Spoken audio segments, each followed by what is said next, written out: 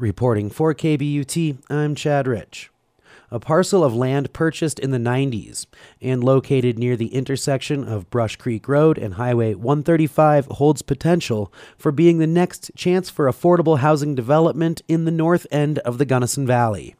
Matthew Burney is the county manager. It's 17 acres. It's a significant piece of property. It's adjacent to utilities. It's adjacent to the highway. And with the transit stop, we do hope that it could significantly move the needle in the Upper Valley for affordable workforce housing. The Brush Creek parcel will help fill the need of more free market housing and more units of mixed income, deed-restricted affordable housing that was discovered through the Housing Needs Assessment. This study found that rents are scarce and at record levels, and that more owner-occupied affordable units are needed in order to address a gap of 360 unfilled jobs in the area, and that the percentage of locally owned homes is decreasing, while the percentage of vacation and second homes is on the rise.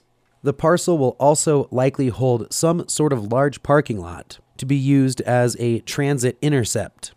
This development is in its very, very early stages.